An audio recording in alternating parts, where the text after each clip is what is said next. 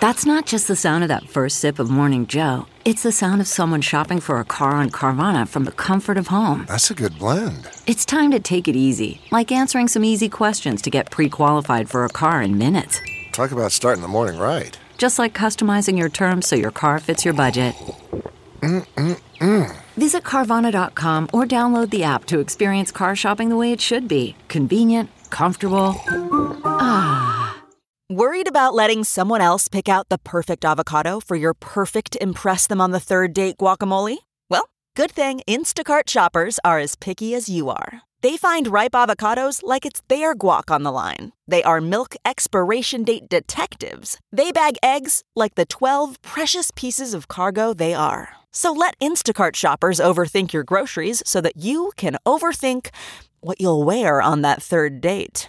Download the Instacart app today to get free delivery on your first 3 orders, while supplies last. Minimum $10 per order. Additional terms apply. CarMax is putting peace of mind back in car shopping by putting you in the driver's seat to find a ride that's right for you. Because at CarMax, we believe you shouldn't just settle for a car. You should love your car. That's why every car we sell is CarMax certified quality, so you can be sure with upfront pricing that's the same for every customer. So don't settle. Find love at first drive and start shopping now at CarMax.com. CarMax, the way car buying should be. Scarpins Avenue. Welcome new listeners to the Todd Glass Show. Before we get going, here's some stuff you should know. To tell if it's a bit or the truth from Todd. If he says potato salad or swear to God. Those expressions are comedic, little darling. If Todd means the truth, he always says to George Carlin. And on the topic of bits, let's erase any doubt. Todd's almost always joking when he says, edit it out. The intro goes long, cause Todd's so big-hearted. Other podcasts end before his gets started. The intros are recorded on a phone, but don't worry. The audio of the show is at a higher quality. You know the Podcasters Association voted the Todd Glass Show number 1. So welcome to the show. Well. There's not a lot to say. I'm doing today's show all by myself. There's no one in there but me. So I'm still finding my way. I truly am. You will, just like if you listen to the first podcast that I ever did, and that's when I had like 5-6 people in there all the time. Those grew and got, I think, better. I got more comfortable. And that's what's happening with me when by myself. I just finding my way, but I'm enjoying every second of it. So enjoy today's show. Before I throw to it, I want to say something that is a little bit heavy, but I think very, very important. I know that there are some people that already deal with depression, and with what's going on right now, it just makes it even that much harder. So I am begging and pleading with you, if you feel you're maybe in a deep funk, or you're dealing with major depression, please understand that if you were gone, there'd be so many people that would fucking miss you. I know there's people that love you. Maybe you don't. Maybe you're thinking, I know there's people that love me, but this is beyond that. And you're feeling just thick as it can fucking get. And you're thinking about taking your own life. Trust me, you have no idea how many people would miss you while you were gone. And also, there is an answer to this. Please, in one fleeting moment, don't do something stupid that you can never take back. I'm begging you, please, if you're feeling that way. I was hesitant to even say this because I thought maybe I understand when someone's going through that this message to me might not help. I thought, is it worth it? And obviously, I think the answer is absolutely. I'm doing the best I can right now from me to you. Maybe you're not feeling it today, but maybe it'll be a week from now and you'll remember these words. Here is the 800 suicide prevention number. It is 800-273-8255. 800-273-8255. Please reach out to somebody. If you're afraid to call that number, reach out to someone you love. Don't keep it bottled up. Reach out to someone you've never reached out to before. Maybe you feel you've reached out to other people and you can't reach out to them again. Reach out to someone completely different. Or reach out to the same person you always reach out to. But I'm begging you, fucking please reach out to somebody before you make a decision that you can never do it again, never get a second chance, and people would really miss you. I would miss you, and I don't even know you personally. All right, I hope I did this justice. I'm paranoid that I didn't, but on that heavy note,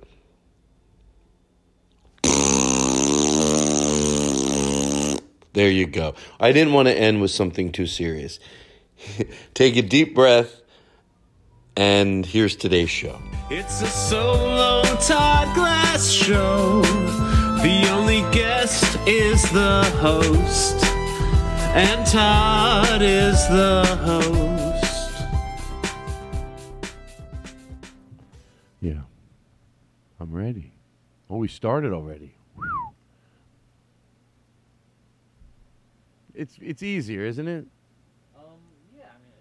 Well, I did say, but see, I love it this way. I love to start this way. I did say if you want to mess around a little up front, just let me know. Yeah, do something. Wow.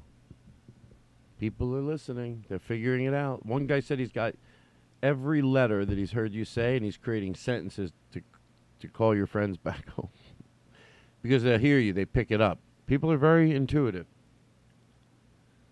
They listen. They pay close attention, people.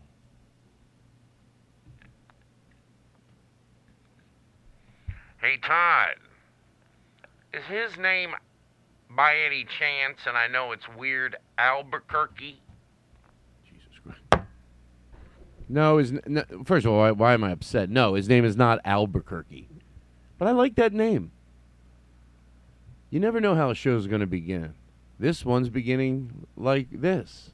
But names, funny things. But I wanted names. I wanted different names. I used to say, I want to be that. I forget one name that I wanted to be. I thought I wanted to be that my name, It was something like Connor, or Harrison's a cool name. I had a friend, Harrison. I wouldn't mind the name Harrison. Todd's good, too. I'm fine with Todd. Can I tell you something? I don't care so much anymore. Now, after this pandemic, it's brought out a new me. What are you doing? Oh, thank you very much. Appreciate it. But I like my name. Some people change their name.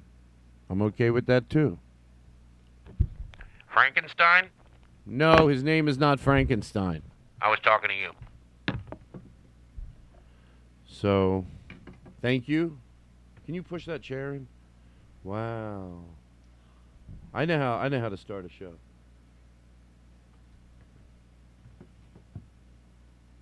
I'm by myself now. Well, I'm not really by myself. He goes to the other part, which there's a wall, walks. I hear him opening the bar. It's like a sliding big wooden door. Okay, now I'm by myself. Oh my God, I can't take it anymore. What do you want to hear? What do you want to hear to start the show? I have so much on my mind.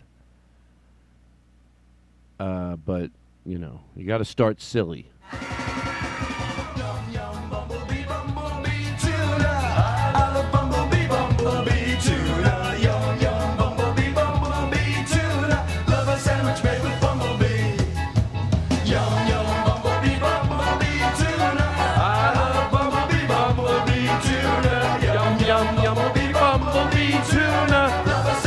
Dance around, everybody!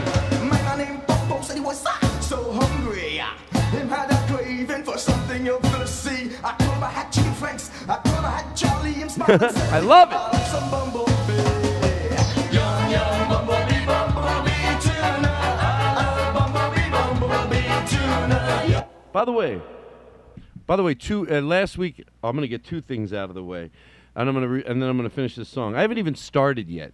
But last week I noticed I kept saying, "Oh, if you're wearing pants," I meant most people probably figured it out. But I said it to someone. They're like, "You're during like a radio interview." I said, "Yeah, I haven't worn pants in like 2 months." The guy's like, "You're wearing pants?" Because he saw me walk into the room on Zoom. And I'm like, no. I'm like, oh, my God, everyone on my podcast thought I'm walking around with no pants. I said when I go back to performing, I shouldn't wear if you're wearing pants, you're full of shit unless you're like. I meant long pants. I've worn mostly shorts, mostly gym shorts. But then short, just like regular shorts you get at the whatever, you go get your shorts. The Gap, J. Crew, I don't know. These I got at the Gap. They're like running shorts, but they're good running shorts. Not all the way to the knee, because that's too much, but not short either. Just perfect. But they're good running shorts. Even when I'm walking around the house, sometimes I need to feel good when it's just me. There's no doubt I'm not going to put on jeans and a pair of shoes no. But even if I'm going to be wearing shorts, sometimes, like, even before I start the podcast, I go put on a brand. Like, I have my T-shirts that I would wear on stage. They're usually very new. They're maybe 6 months old. And then, because if I'm wearing a T-shirt on stage, I just want it to look clean and crisp and new, not like I'm wearing, for me. Who gives a shit?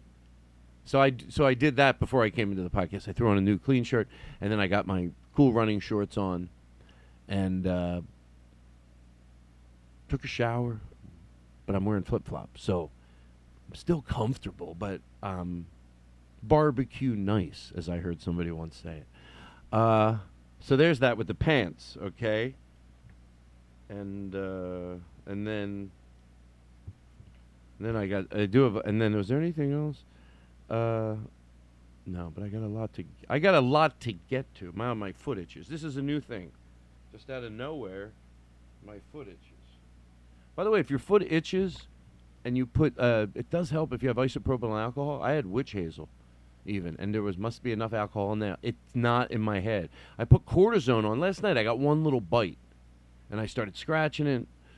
And I'm like, shit. Then I put a little cortisone, but that really didn't do anything. The alcohol, like if it's a weird sting or something, a lot of times just isopropyl alcohol. I bet vodka would work. I don't know what the hell I'm talking about. I do know what I'm talking about.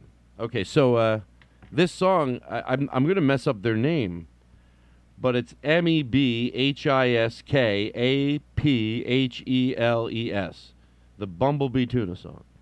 Ska for Kids. Oh, no, that's something underneath it. I love happy music. I'm about ready to put together a silly dance party that's like good fucking silly dance.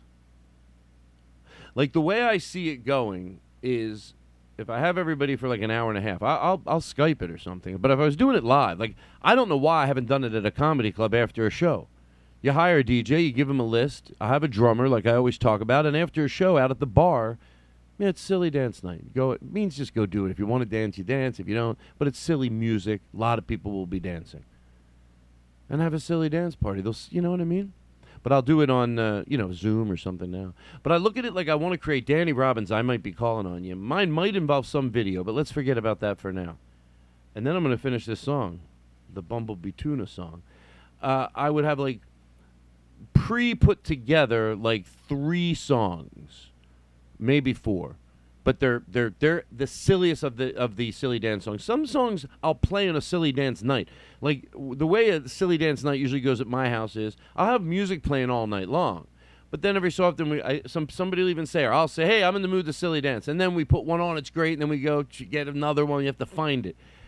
So even if it's in a lineup on, like let's say now, you know what I mean? So it slows it down. But usually we'll do like, you could go 3 or 4 in a row once you're going. And those have to be a different type of a song. They have to be, like sometimes someone will play me a song. I'll be like, yeah, put it on the list for the night of silly dancing because that's a silly song. It's silly-ish. And, but then when I'm ready to get everybody up and we'll go, there's just a song. And this song probably falls. You don't have to be able to dance. You have to be able to just...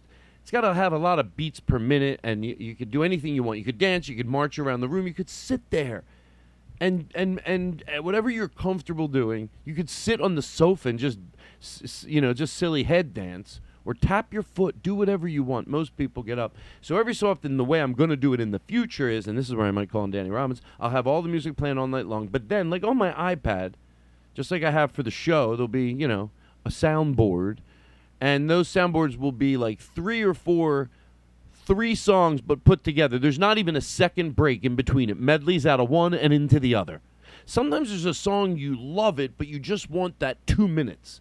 Boom, you go in there, you go out there, boom. So there'll be like 8 minutes of just non-stop, the best silly music possible. Because when you're in the mood to silly dance and the right song comes on, you fucking know it. So I got this figured out. And then, you get everyone exhausted, and then you just put some cool music on, and everyone goes back to talking and hanging out. And then all of a sudden, I think I have to take these headsets off. The headache from wearing them. Oh, the glasses. Holy shit.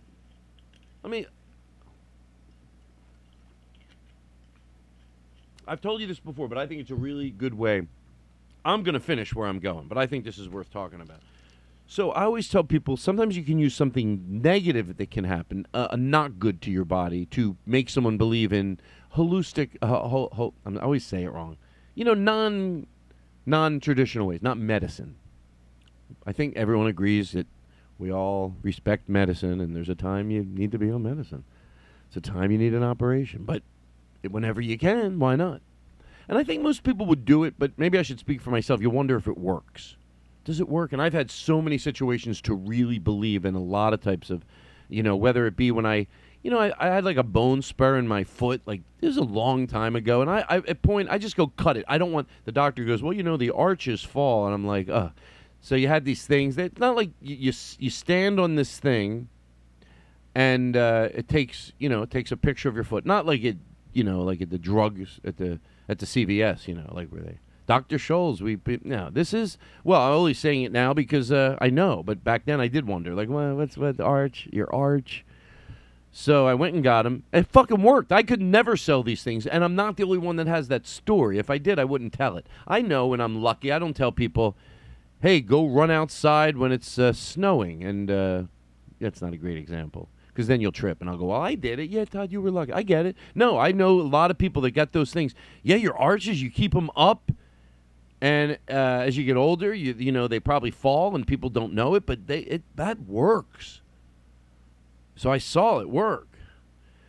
And, but you wonder sometimes. Some things are more, sometimes, like, to me, drinking water is one of those things. That's not what I'm talking about, but that you see the effects of. It's not like you have to go, I know it's good for me, but sometimes I see it works. No, drinking water, forget it.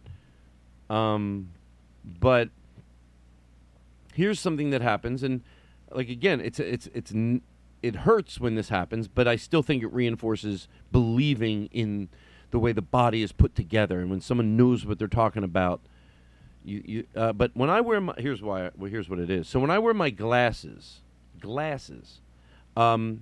it must just pinch the side of my head. I should probably do some research, and I don't need them that. Let me finish a sentence. I should probably do research to see if there's a type of glasses for people that get headaches. But nevertheless, I don't wear them that much. I mostly wear them in the morning. Now, because I'm doing the board, I brought them back here. But mostly in the morning when I'm looking at my phone. It's weird. Later in the day, I don't really need it. But there are times if the print's real small. So I'm going to be doing the board tonight and looking at some of my notes. So I brought them back here, and I'm wearing them. But I forgot I was wearing them. And I go, I'm getting a headache. I go, from the headphones? And I wear the headphones all the time. I actually like to wear them. And then I got like, what? Now with the headphones? I took them off. And then I had my glasses on. So if that much of a pinch, because then I'm not squeezing them on. It's such a subtle pinch can make you get a headache. And I'm not the only one. Some people can't wear baseball caps. Some people. Then that means it works positively too. Like a pressure point here to bring relief there. That's great proof to me. To encourage yourself to constantly look into, that type of medicine. And that proves that, because I wasn't made pretending. I'm like, wait, my headsets that I wear don't give me a headache. And then I'm so glad that I was wearing them, because now I have my headsets back on. And I knew it was my glasses. That's why I can't wear sunglasses. All right?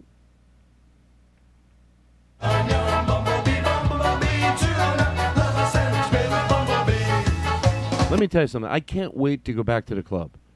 You know, I did 30 days straight with the same band. I want to get that show tight. I really have worked on getting that show tight. Like, I want my stand-up to be as strong as the band bits. And that's what I'm using this quarantine for. To just get work on my stand-up, you know? Get it, and then do the band bits in between. But let me tell you something. When I go back to performing at comedy clubs, I have to have the band go out there, take their seats, and go, hey, Todd wants us to find out if you're a silly mood or not. After the whole pre-show announcement's made and everything. And, good evening, welcome. And then I go, other than that, it's showtime. And then the band usually does like a minute. At that point, I'm going to have them go, Todd likes to find out if you're in a silly mood or not. So here's the way we do it. I don't care if I play this and the band sings along with it and drums along with it. Just fucking know it and sing along with it. I don't care. The show starts. It goes black. Boom. I make my announcement. The band's already sitting there. They took the stage. When they all take the stage, then I come on. Hey, good evening. Good evening, ladies and gentlemen. How you doing? That's when I tell people to not talk. I always remind my podcast listeners that if someone is talking loud next to you, never say anything. Never. You'll make you uncomfortable. I get it, you want to, but then they know you told. Just be nice. And then go sneak away. When you act like you're going to the bathroom and go, hey, and even ask, go, would you please not say it's the table next to you? Just, can you stand? You know, and they'll be like, yes. And they won't. They'll do it that way even if you don't ask. But I don't know, maybe there's one doorman. Hey, the people next to you said, that's when I tell people to be quiet and tell podcast listeners, hello and be quiet. And we're glad you're here. Not just all negative. I'm glad you're here, and turn off your phones, but I tell them why. Not just turn off your phones and don't forget to. No, you got to say it. You got to explain it. There's meaning behind it. Because sometimes good people don't shut their phones off. There's people that are overwhelmingly really good audience members. They really are. But they'll text maybe, let's say it's 3 times during the show or twice. They're just got one thing they got to clean up and another thing. I get that. And that is some people. They're not ignorant. And when they see you notice them, they put it away quick. The problem with even those people are, and they're the best of the best, they're just for, a lapse in judgment. You got to remember there's 300 of you. So if you're doing it over here and they're doing it over there, it's just like a constant, that's why some clubs are so strict. Forget about the comedians that don't want their brand new material out there when they're stopping by to do a free set. I get it. But a lot of times it's just for your, to be present. To be present. The more people are present, the better the show is. Hey, Todd wanted us to find out. Other than that, ladies and gentlemen. Hello? Oh, did I mention I had reverb on last week? And that would have been the other thing that I wanted to say. I know one was that I wasn't wearing pants, and then there was 2 things. And the other one was, I think I had I did have reverb for the first 5 minutes last week, and I never realized it. So now I know. So anyway, here's me now, back to the comedy club. I'm going all over the place, but I think I'm doing a pretty good job at finding, going back home. So here's me back at the club. I made my announcement. Other than that, we're glad you're here. Ladies and gentlemen, it is showtime. And then the band goes, Todd likes to see if you're in a silly mood, so here's the way we do it. This one is free. A riddle of rain. I see an old man be up against the tree. Make me laugh. Maybe we don't come in here. Hold on. But how about if we come in here? Todd likes to see if you're in a silly mood. And then there. Bumblebee tuna. Come on, everybody. Bumblebee tuna. We'll do it until everybody's doing it. Bumblebee tuna. I love bumblebee tuna. If you're not having fun now, folks, no sarcasm. You're going to want to go get your money back. It's not going to change. All right, everybody. Here we go. We're going to do it one more time. And see if you're doing it.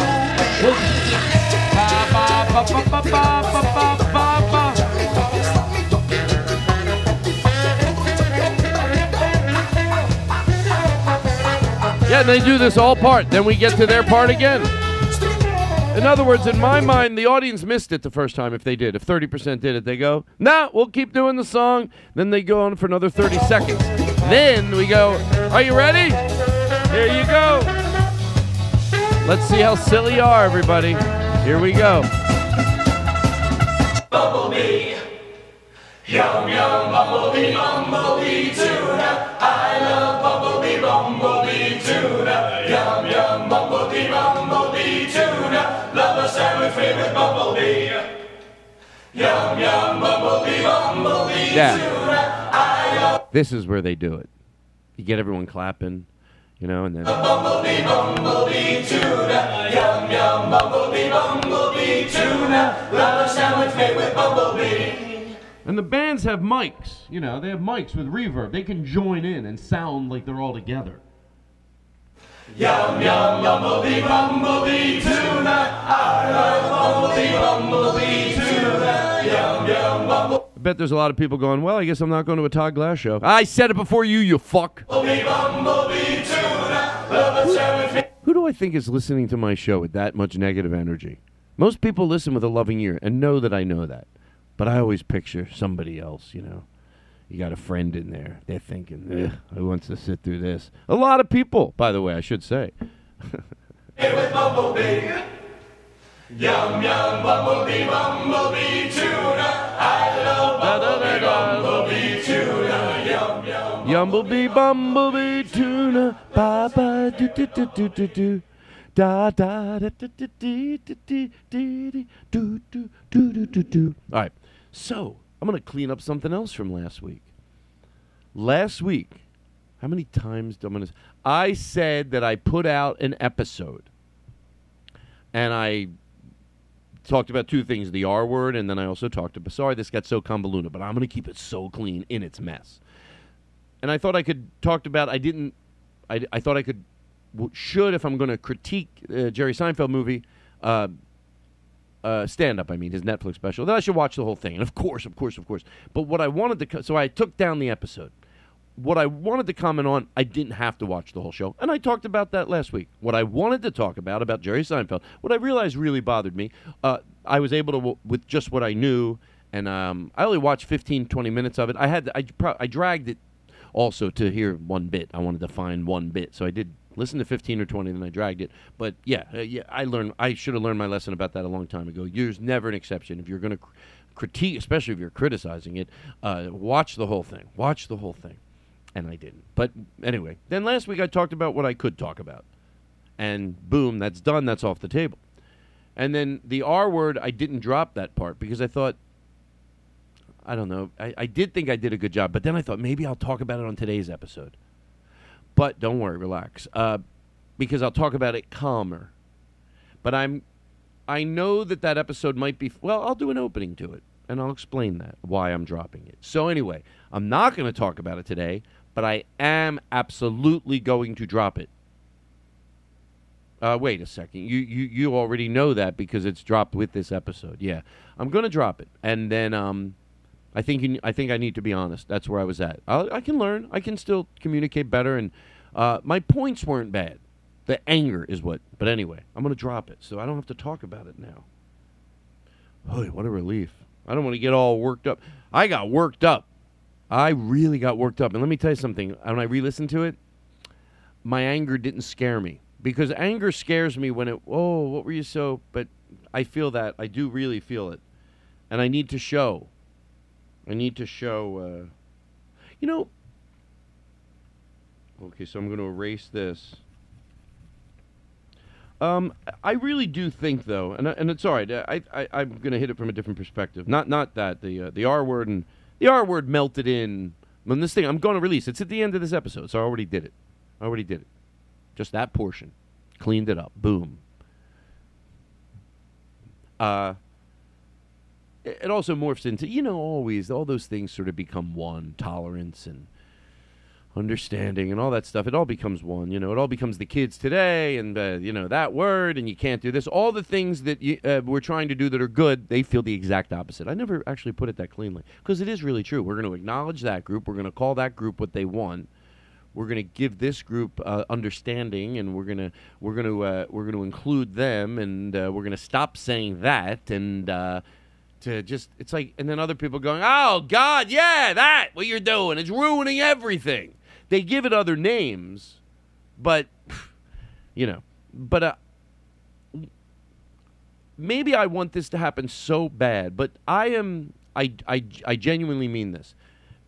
It is if somebody thinks in the business, whether it's New York Times or whoever writes about comedy, and you know what, maybe I wish you would send this to them, because I want to speak clean, but like I said, whatever the vehicle is, larger than I have, and you know something about comedy, and I'm not saying you don't, but I'm saying that there is something I wish you were aware of. I wish somebody was writing about it, because I used this term the other day. When I watch comedy from the 80s, of course I see brilliant comedy. Of course, I don't even need to. If you listen to this podcast, you know I'm not just one of those people going, oh yeah, of course there was some there was a lot of great comedy. That is off the table. We're talking about it also was a bloodbath of, I don't even want to say sexism, because I know it drops at people, you lose them. Just horrific things that even now people would watch back then. I hope if you watch that, well, there's two types of people watch that. Some people watch that and go, like, you can't do that anymore, and they're depressed. Other people go, wow, that explains why there was basically white people that went to comedy clubs. It wasn't borderline. I really do believe that if you watch that from the 80s, and I made mistakes too. Mine, hey, I will be honest, mine weren't as egregious as others by far, but it's all right. I made mistakes. I don't hate myself for it. Just, that's okay. You don't have to hate yourself if you did things wrong in the past. But it was a bloodbath. The old evening, go watch, and it wasn't the evening at the Improv. It was not a sign of evening at the Improv. It was a sign of comedy, and the jokes that were done. And the song parodies were the worst, and that says a lot of why. One day we said, wait, why were song parodies so racist? Because that's the nicest, fluffiest way you can give people sexism, racism, homophobic behavior. And again, I know that word gets thrown around, but always remember for the rest of your life, it'll help you be understanding of other people. Those words do mean something. If they're overused, yeah, okay, absolutely, someone has thrown that word around and overused it. But a lot of times, or used it unnecessarily, but a lot of times, I know there's the times you see it. That's when people go, no, that's racism. People can point out, they're going, that's not, but that is. Yes, but that doesn't mean what you perceive to be not. Sometimes you might be right. Other times, what you perceive not to be racist is because you just don't have an understanding of, like I said, the way the body connects all together, so do social issues and the words that come out of someone's mouth. Right, okay. Right? But go back. It's not even on the fence, and it was a bloodbath. And no one's writing about it. And I don't think you can understand. I don't think you're doing, you're not at your best. I'm trying to be kind. I really am. And be critical of somebody, and this is, in this case, someone that writes about comedy. And not be aware that there is a small group of people that agree with me, but overwhelmingly no one does. And to shed light on this is powerful for someone to go, wow, we're making the same exact mistakes we made in the past. And what's more shameful to me of that than it was maybe 50, 60, 70 years ago, because we always made mistakes, and some comedians grow. By the way, I'm not saying nobody grow. There were comedians probably in the 70s that changed in the 80s, of course. But I'm saying the masses, when you saw, it's just so bad. And nobody is, and we don't seem to be learning. You know, I'm saying there were people learning, but overwhelmingly, we don't seem to be learning at all. We're making the same exact mistakes. The same exact mistakes. I am right. And the fact that it doesn't even matter if I'm wrong to make my point. If you're right about comedy, if you want to believe that, you know, like if you wrote for the Rolling Stones, that you wrote an article that 30 years later what at the time a lot of people disagreed. Hey, look, this article is good. A lot of people are going to disagree with it. But if it's cleanly written and we can shed some light with someone that has a large platform isn't writing about this, from a loving place, shame on you. And don't, and my thing is where I go to in my head is that somebody makes, well, it's not, is it that? Yes. It is monumental, and like everything else that's important, of course it's a small sector of society that agrees. That's everything that's usually good that we have to fight to get people to realize. And I'm not saying I think I'm great. That's not my point. I think in this area I have something to offer, and then in other areas other people have things to offer me, and that's how I try to grow. You know, other people with recycling, that's their cause. Some people have a cause, and people that make fun of your cause, it's usually because they don't have a cause. Because if they did have a cause, they would know that your cause found you. So I'm not barking about this because I think I'm great. In this area, I think I have something to offer. And I don't have a large platform. But to me, it was a fucking bloodbath. And go look at the audiences. They weren't seemingly, I know I've talked about this before, but I'll tell you the difference. And maybe it's lazy on my part. I've never attached it to, like I always say, and by the way, sometimes when I say, hey, someone put this in someone's ears, they do it. I don't know how to get it into the right person's ears that I hopefully would hear what I'm saying and go, hey, this guy's right. And would it have to be someone that agrees with me on my side? Not necessarily, but I would just hope that my voice would. I wish it was, because I want my side to be given a fair chance. And I promise that if I did have somebody that was, like I said, you could bring light to this issue that nobody is talking about. Oh, everyone's complaining about it. But I'm not saying sometimes articles are written that really cleanly, brilliantly shed light on an issue. And sometimes help it move forward really fast. It's possible. This is stand-up comedy. So it's, it's doable. It's doable.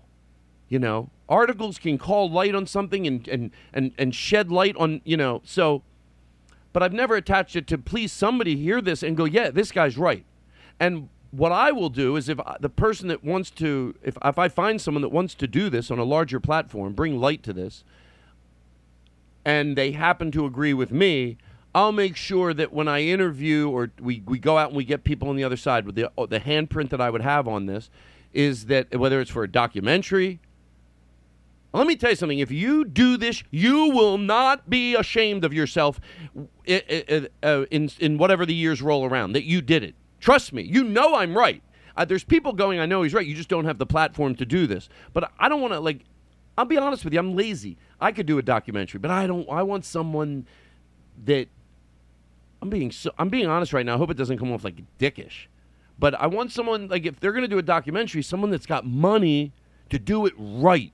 I wish Judd Apatow cared. I'm not saying he doesn't care, because Judd is, I think, overwhelmingly, if not always, his decisions and the things he says seem fair and kind. And funny first, of course, but you can do all of them. You can be, like I said, I'd love to say you can be so crass if you want to and still be fair. So anyway, but someone like that, because that could get to a huge audience. But of course, I am right. It's just that. Anyway, so send it to somebody. Because I'm getting tired, and I'm getting exhausted. Who gives a shit? That's too insecure for me to say that. And I'm too George Carlin, and I don't like that I just said that. Oh, who gives a shit? I do. And I repeat some things that I say all the time because I tell you why. And I repeat why I do it, too. I repeat things because I don't think everybody listens to every podcast. So sometimes it's like, I know I said this back there, but it could be a first-time listener, and it belongs here, too. They have to hear that for perspective. So, who? But I really believe that it is, I wish someone would let me know you agree with me. And I don't want to be greedy. I don't want someone to agree with me that doesn't like the type of comedy I like. I don't want like someone that just thinks, oh, good, Todd says be nice. No, I didn't say nice had to be boring, and nice isn't the word. Just don't be a fucking dick. Don't be a fucking bully with a microphone. Like the people that upset me are like, oh, they made fun of someone's hat, and no, the people that get my blood pressure going, no, they're come on, they're pushing it. Mm-hmm. So there you go, and it would be good for them too. They get to show their side, right?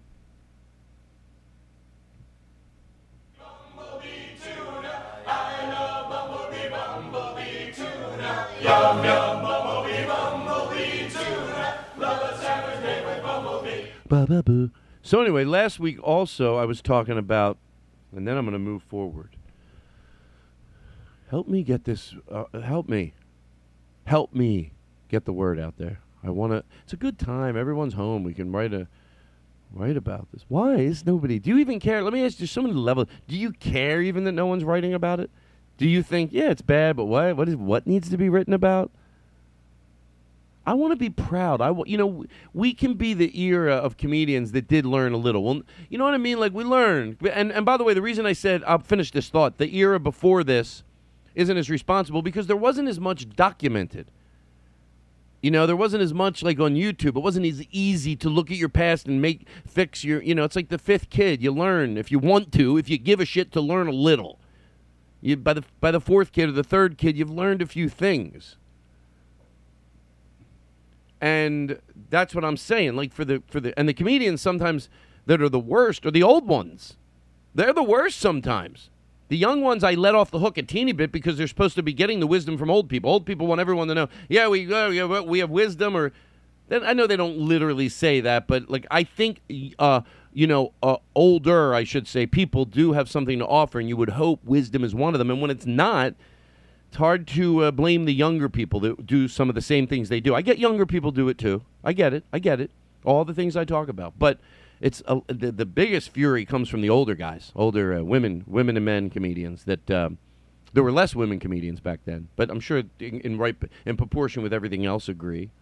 And again, some of them have been victims of being judged outside of the content of their character and turn around.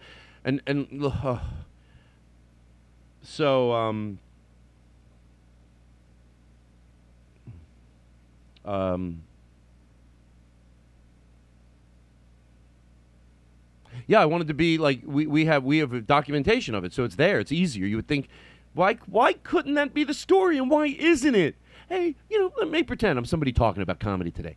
Hey, I'm not saying there's still not comedy out there that's, sometimes just, egregious, just anger can, and by the way, I think it's really good when you're talking about these comedians that you list comedians that are just as gritty and just as not all the comedians I have to love have to be like have grit, but sometimes I love comedy that's just silly. But I'm saying it helps that you're not, I just don't have a problem with it because it's gruff. Oh, you need to establish that real fucking quick. And that's why if you do a documentary or you do an article, you need to pay homage to the guys that group of guys specifically that have grit, and they seem like they could be because they, just by their tone of their voice alone, and then and they're twisted and they're demented but yet they're not breaking any of these, just doing these horrible habits.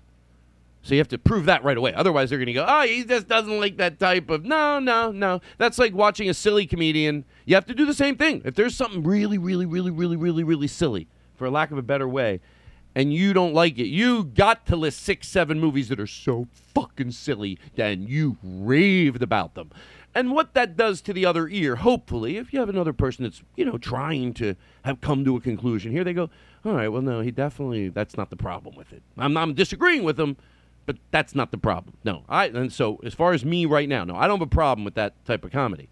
But of course, it's funny as I'm sitting here, I guess I come off crass, but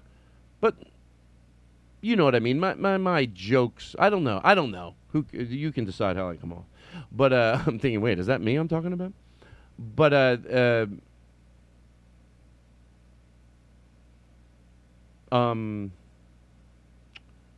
So I was hoping that we could learn. Why couldn't someone be sitting around and going, hey, look, I'm not like me pretending I'm talking about comedy. It's 2020. I'm not saying it's perfect now, but have you noticed? Go back and look at that comedy from a lot of it from, we make mistakes now and our comedy can suck. But I'm just talking, there's a lot less just egregious like sexism, racism, homophobia, and 7 other words out there. And then we'll go, yeah, there is. Maybe that's because of YouTube and we see it now, so we're growing quicker. Just like technology grows, that grows. And by the way, there would be great comedians that would benefit if that was true. So I'm not, but I'm saying it's not true. I don't think it's true. I don't think it's true. You learn nothing. So we learn nothing by having YouTube at our disposal and getting to watch our body of work. Good stuff, too. I always remind you right in the middle of this is not a negative dissertation on comedy. You get to go back and see good stuff that stood the test of time. There's great stuff. But along on there is some stuff that we're embarrassed about, hopefully. But no, it doesn't seem. And you know what? As I talk, it's like, yeah, I guess I am right. Most people, when they watch that stuff, go, oh, you can't. Wow, they're envy of it. You can't do that anymore. Whatever it is. Sometimes I sing a song parody to somebody to show them how bad some of these song parodies were, and they laugh. I know, it's the best of the best because it's fluffy and it's light and it's in the tune of a Beatles song. Boy, that's a great way to pack a lot of stereotypes into a song. It's such the fluffiest way to deliver it. So, but it doesn't, seems like we're just, and that to me is, I don't get it. So that's what I think should be. I've been studying this. Let me tell you something. I am obsessed with it. All right. So anyway, moving on. 7. It is 5 of 7 right now. If you want to know what time it is, I'm in here early. I'm going to eat lasagna afterwards, and not dishwasher lasagna. I don't eat dishwasher lasagna. Oh, boy. So anyway, Tom Wilson wrote a song about hecklers, and it's so good. It's almost art. It is art. And one night, I'm sure he had, of course, wrote the song. And by the way, like I've said before when I talk about this, most people don't yell out, you suck. And also, most crowds are really great. Just so you know, like when I complain, you maybe think, well, what is it? Is it this happened a lot? No. And by the way, even when they do yell out, even then, that's rare. And in the rare times that happens, it's not you suck usually. That happens, but it's usually, just yelling out. Like, oh, maybe helping you or that array or talking loud at their table. But yelling out. But it would usually be what they perceive to be positive, overwhelmingly. But still. But the good news is that this is, I would say, when I go to a good comedy club, I really do think this. About 75-80% of the time, the crowds are usually fucking amazing.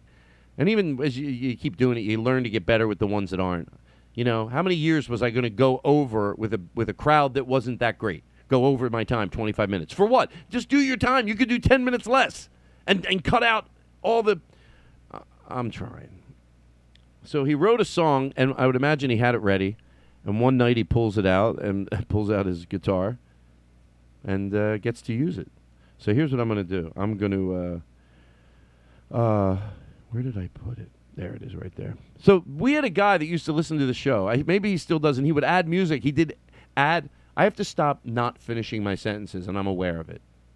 We had a guy that used to listen to the show, and he used to add music to songs after we sung them a cappella.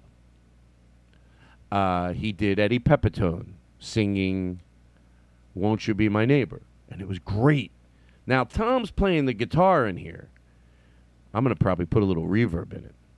But could you add violins? I mean, I want to make this a symphony. Do you still listen to the show? You do? Wow. All right, so let's, it's a comedy club. Everyone's hanging out. Something happens. Go get the guitar, put the strap on. If you were me and I were you, what would life be like to exchange our point of view? and trade our very lives. You'd be a performer, love and laughter all your days. And I would be an ugly moron yelling at the stage. I love it. If I were you and you were me, and we substitute each other, change the way we truly be, opposite sons from separate mothers, you would try to live your life with friendliness and class. And I would be an idiot, and you could kick my ass. It's funny how we'll keep on living lives so separately, but thanks to you, I see so clearly. I'll stay me. Oh, Here comes my favorite part.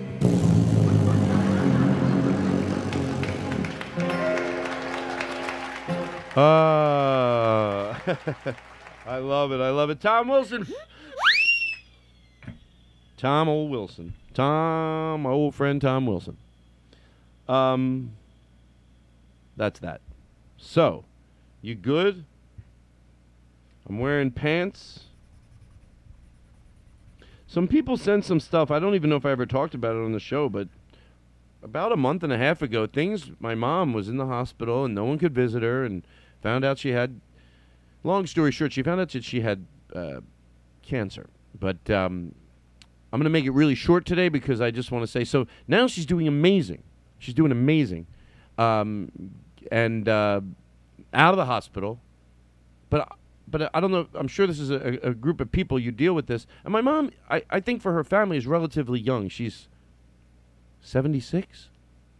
So, like, everyone lives to be 100 in her family. Her aunt was 94, but, when you think, oh, my God, and it really makes you start thinking, and during this time, there's got to be people out there that have dealt with this. Like, it's never good to deal with this, but, like, I want to at least, it became where I was fantasizing if she was dying and I could just be in the room and, like, there she is and we're talking and we know it's that. Like, that became like, oh, wouldn't that be great?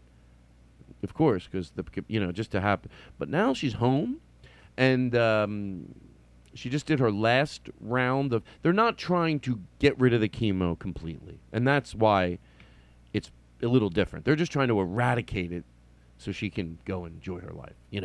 If she was 30, it might be a different story. So there you go. But some people sent cards, and they sent everything I asked to send. She got about probably 100 things, like a ton of stuff. And you melt my heart. You are Mr. Rogers. And let me tell you something. Even if you were going to go send something and you didn't, and you wanted to, and you thought about it, I love you too.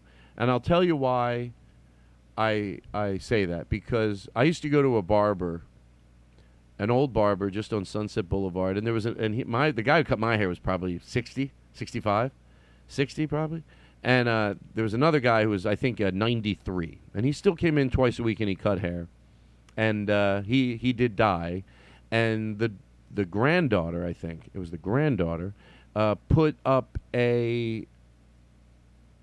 You think, why not his daughter? Because she's dead.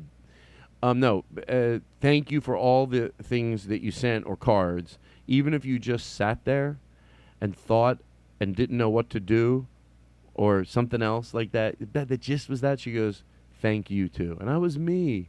Like, I had the warmest thoughts about him, and he made me laugh, and I won't even, he just was a character. And who wouldn't want to come into work when you're 93 and cut hair? One time he was going, I can't walk in the park anymore because they closed it down. But I look at him like, oh, he's 93. But the other guys knew him probably for 40 years. That's my guess. She's like, I can't walk in the park. I'm like, oh, you can't walk in the park. He's like, and they're like, the other guys, the 60-year-olds, or they yell at the 90-year-old. They go, shut the fuck up. When are you walking in the park? And he goes, fuck you. And then but I was like, oh, it's just they seemed like they were in high school, always sort of. And then they'd cut each other's hair and give each other hot shampoos. All right, what do I got here? I'm going to call somebody right now. I just want to see what's on here. No one is right about. Danny, we're going to be getting that silly... Let me ask you a question. The last meal, when they have like the last meal, and they let... What is that for? Like, is that so the warden, the guy who pulls the switch, doesn't feel bad? You know what I mean? Like, sure, everyone talks about I killed him, but pulled the switch, but I gave, whatever, injection, however they...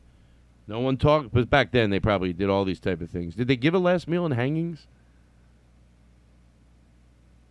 By the way, some people were okay with hangings. Here's the way to go through life. I'm going to sidetrack again. If you can't think, what are we doing that's the hanging of today? Because if you think it's nothing, I would imagine that you should go, wow, it probably has to be something.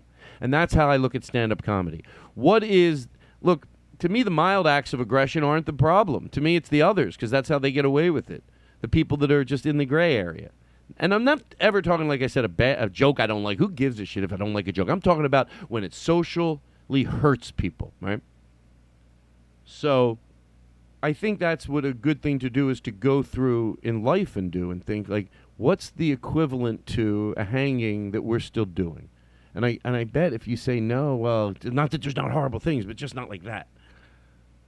And that's a strong one to start out on. But okay, what about? I won't even list the comedians, like I said. But what about a comedian in the 80s that you look back? Yeah, I know, even you're like, I'm with Todd. Sometimes not, but on this one, yeah. That comedian, whoever they are. Think of the things they can't, and then who's doing that now? And if you don't think anybody, because even me sometimes I'll go, wait, is anybody? I'll be in a good mood. The only reason even I want to say, okay, maybe not that bad because it's present. 30 years later, the more we understand people, the more embarrassing it gets that we ignored their cry. The more we understand people, the more we understand why somebody didn't understand in the 80s, why putting buck teeth in and imitating what you thought somebody who was Chinese talked or looked like, you didn't do it because you were a bad person. You didn't know that literally tracked down to making this person not breathe as easy as they should be. And the more we ignore that, the more we learn about people, the more we learn about animals, the more it is embarrassing that we ignored their cry, even if it was silent. And it just gets more and more embarrassing. At least I should talk for myself. That's the way it gets. So the only thing you can do is just grow. So that's how I look at comedy. Who's doing that? And look, I will say it. If I can't be this scared to live my whole life this way, I'm talking about people that were like Andrew Dice Clay. That, there's no faggots in this neighborhood. They're all hanging from a tree. It was a character. I get it. Some people think they need to tell me that it was a character. I know. I'm judging it as a character. What if I dress up as the Lone Ranger and come over your house and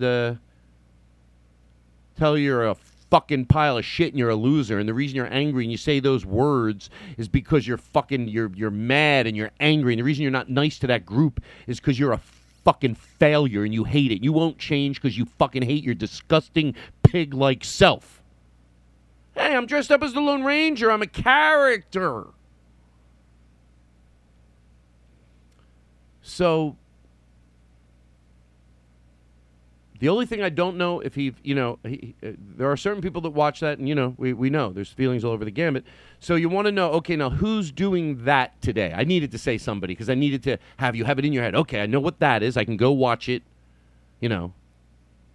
Who's doing that today? No, not in the middle. Every so often you got to throw a lifeline to the cause you don't agree with, because I do it on the other side.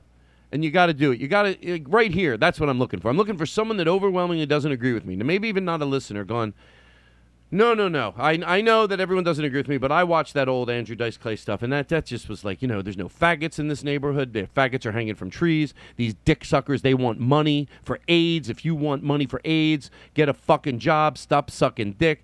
And I'm 90% there. But it was a character. And all the people that were laughing weren't bad people. Nor are they today. But when you hear that, you might think, oh, come on. People sat in a room while someone said that. I'm reminding you it was a character. But yeah, Yeah. Yeah. And it was probably sad that there were a lot of people in that room that didn't agree with what he was saying. Some did. When I say agree, there were probably people that, if they found out they had a gay child or a gay brother or gay, would, everything from you're out of the family to just make their life hard. Okay, now we know, but never talk about it.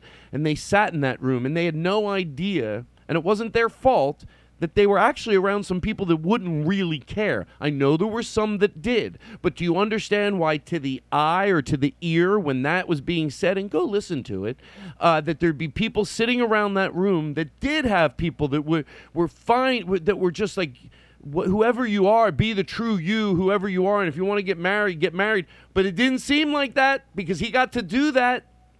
I'm sure there were people yelled at once in a while, removed from the club. I get it. But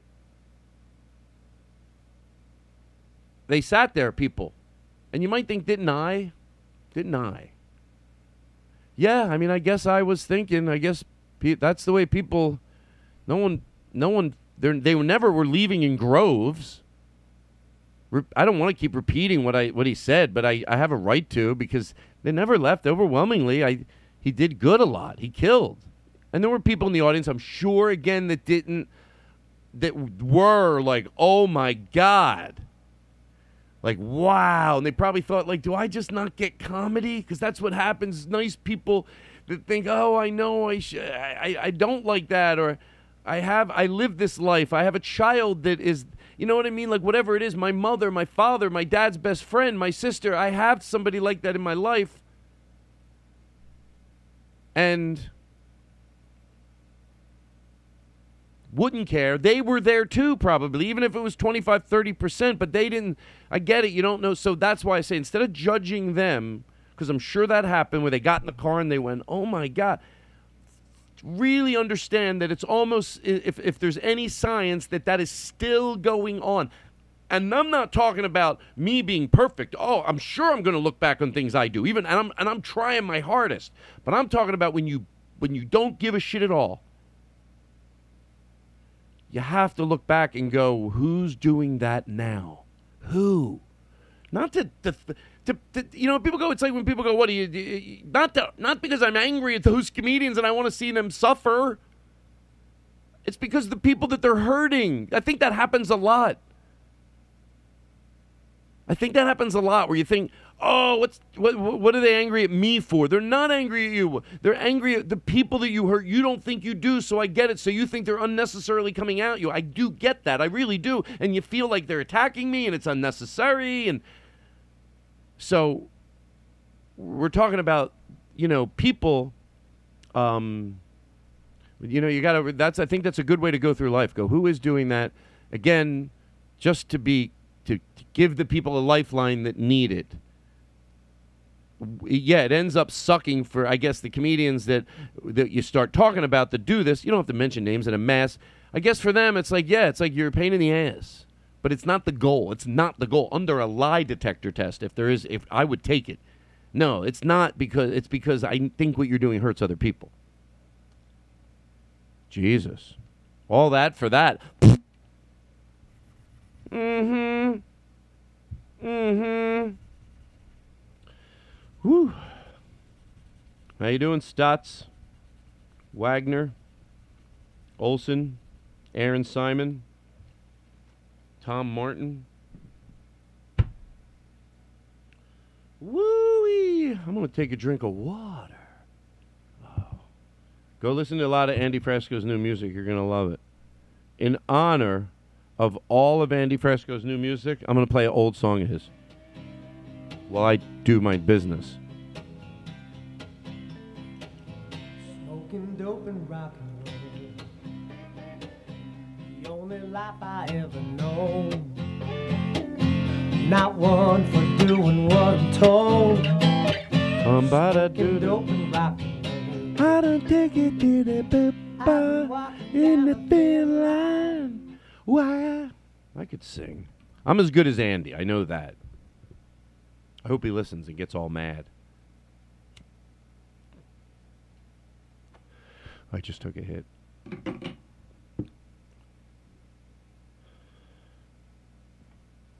You know what I might do?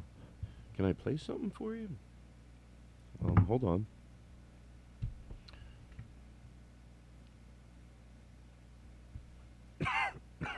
I want to call Chip Chantry. Ask him about this. I have a question for him. Chip Chantry. There we go. And then it's all silly the rest of the show. Another hour. Wow. Wow. Wowsy. I'm going to play something while I go to the bathroom. Right? What can I play? Because I don't want Aristotle to have to make an edit. And I don't want to play something from the board. I mean, that same thing I've been playing every week. So I got to be able to find something. Hold on. Here we go. Okay. How you doing, everybody? How you doing, everybody? I'm going to talk about people with Chip. I want to call them and talk about people that, people go, you mess with the bull, you get the horns. It's like, all right. I want to, Cameo. Should I do that and just give all the money to charity? That's the only way. Maybe I'll keep half. You know what? I need it all. All right, I'm doing Cameo. I'm keeping it all.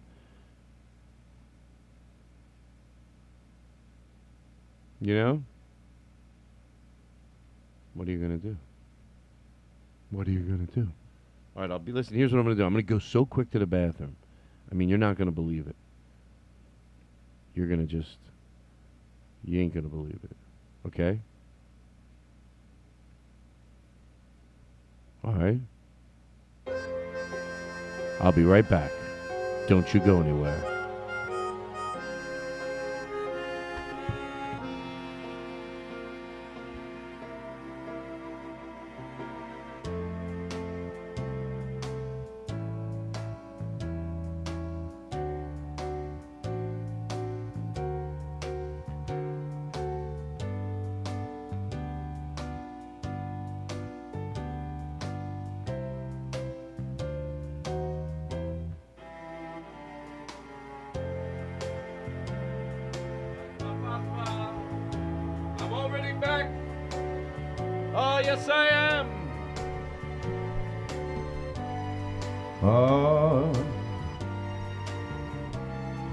Here's the way I'm going to start closing all my shows.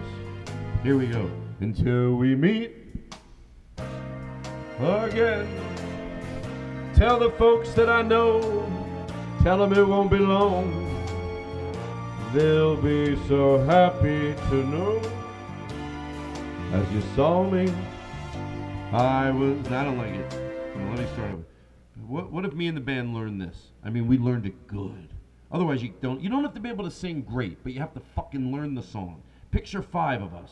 Well, folks, I hope you had a good time tonight.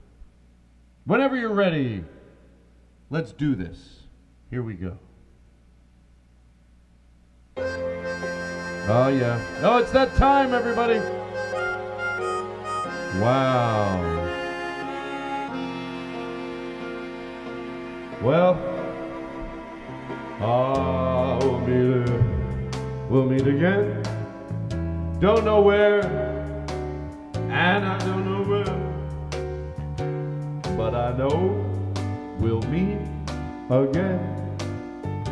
Some days it'll be sunny, and you'll keep smiling through and through and through and through and through, just like you used to do.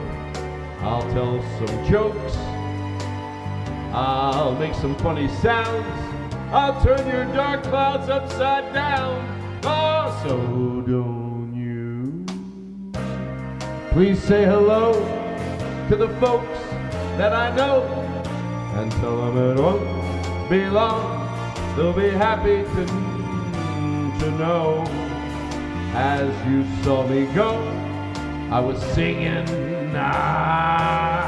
this song. We'll meet again. Ba-da-ba-doo. Admit it was good. Admit it was good. I'm going to stop the podcast. Admit it was good. Okay, admit it was good, or I'm going to stop the podcast. No, you don't want to admit it was good? I'll stop the podcast. I'll stop the podcast. I had reverb in there. I'll stop it. I'll stop it. Who listens still? Who is listening? Who are we? Right? I mean, I want to know, like, start sending me pictures. You don't even have to write anything, just where you listen.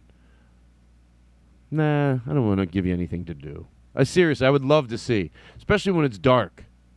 My friend goes, I'm living in this apartment you're right, when I do basement, I don't know, I go, just turn the lights out. Last night, somebody, the only person to ever fall asleep in the studio, Nick, he goes, where I can talk in my house, and just feel like I can just, be as loud as I want to be, and, is all the way at the end. This is the room. There's nothing in there right now, but it's got good reception, but it's so bright. So he called me last week, and it was pitch dark in there, and he just had a candle lit. And you just saw the computer was shining on his face. I was like, that's great. In other words, if that's all you can offer, I always imagine people listening like that. But even when you're FaceTiming with people, not FaceTiming, when you are whatever you're doing, whether you're Zooming or Skype, FaceTime. FaceTime's for me is always the easiest, just because it's on my phone. I mean, now, you know what's so funny? I say that now all the apps are on my phone, so now it's always weird at first. Like, now I know, I'm like, oh, I hope it's Zoom. I'm used to that. So what was I talking about? Shut the fuck up. So, I guess I'm just going to forget. I have to let it go, don't I? To let it go. You just got to let things go. You got to let it go. Or don't let it go. Probably if I look at my list, nah, I was going off. All right, I finished it. Don't you get upset when I forget where I'm at, and I won't either. I always get upset because I think people will be like, what was I going to do, make some great point? That's when it sucks, if that ever happens. And that's when I hate it the most, especially when it's something I'm passionate about and I'm so close to gluing it together, and then and I guess that's frustrating for you too, the listener. That's why, but this, what was it? What are the odds? Oh, let me know. Email me, tell me. Go, hey Todd, remember at this point during the show when you couldn't remember what you were talking about? So good. Now I'm just going to forget that. I'm going to call, I'm going to call Daniel Kino. He's not going to answer, but I'm going to keep calling people. You notice I didn't start this late. Call Daniel Kino. Calling Daniel Kino. I'm already mad. Well, I'm hurried. I don't want to be hurried. What's he doing over there? There we go.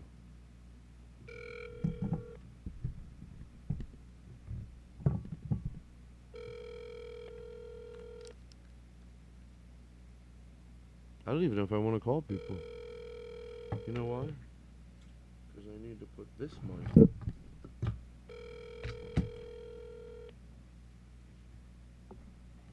I'm going to give his number out. Please leave your message for... Oh, shit. That one I definitely have to get a picture of. Okay. Fuck. Okay, you can leave all this in, Aristotle, but they'll know why you took his phone number out. I just left, all you gotta do is get the phone number out of there. I just left the Daniel Kino's phone number in there. So that is not a good thing. Well, this is the newest way to do this. I mean the easiest way. I'm going to do it right now. Here we go. On the third picture I sent you of the time code on there is I left Daniel Kino's phone number in there. All right, cool. Please make sure you take that one out. Luckily, I don't think we've ever missed a number. Maybe one time. What are you going to do? Okay, I wrote who to call. Let me call Chip. Oh, and then I have emails. Yeah, here we go. What's this? Okay. Call Chip Chantry. Calling Chip Chantry. Mobile. I'm going to tell him Blake Wexler's.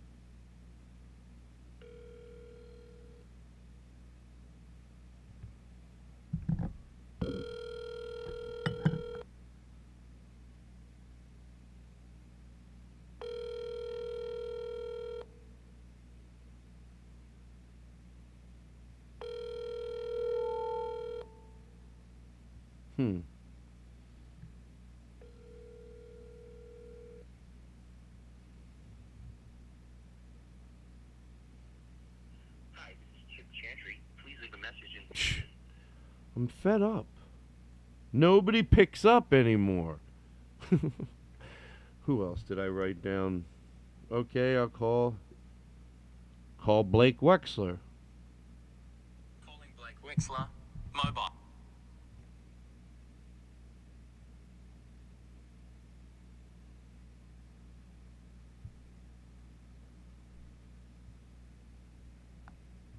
Okay, what's going on? What? This phone is this phone dying? No. Then what the fuck? It's not. You know when your phone's not reacting? Oh, there it goes. Call Blake Wexler. Calling Blake Wexler. Mobile. I hope I didn't leave Daniel. You know, I'm so scared I'll forget to give him the Daniel Kino note. Hold on, here we go.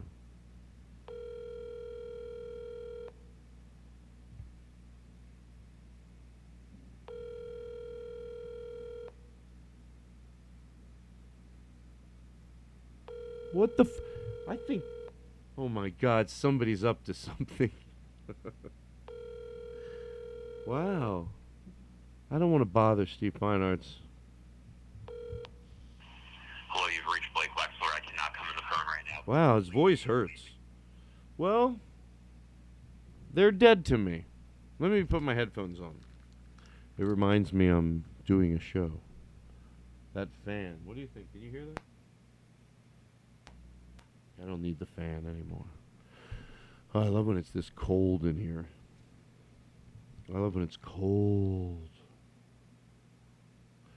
I was going to call Chip because I wanted him to help me with, you know when people have phrases, like they'll be like, dude, I don't really know people too much in my close circle. It's funny, do you ever have, like, I'm about ready to talk about something, and then I'm doing a self-test on myself going, well, did you make that up for the joke, you know? And I've made fun of that in the past, so I'm trying to think.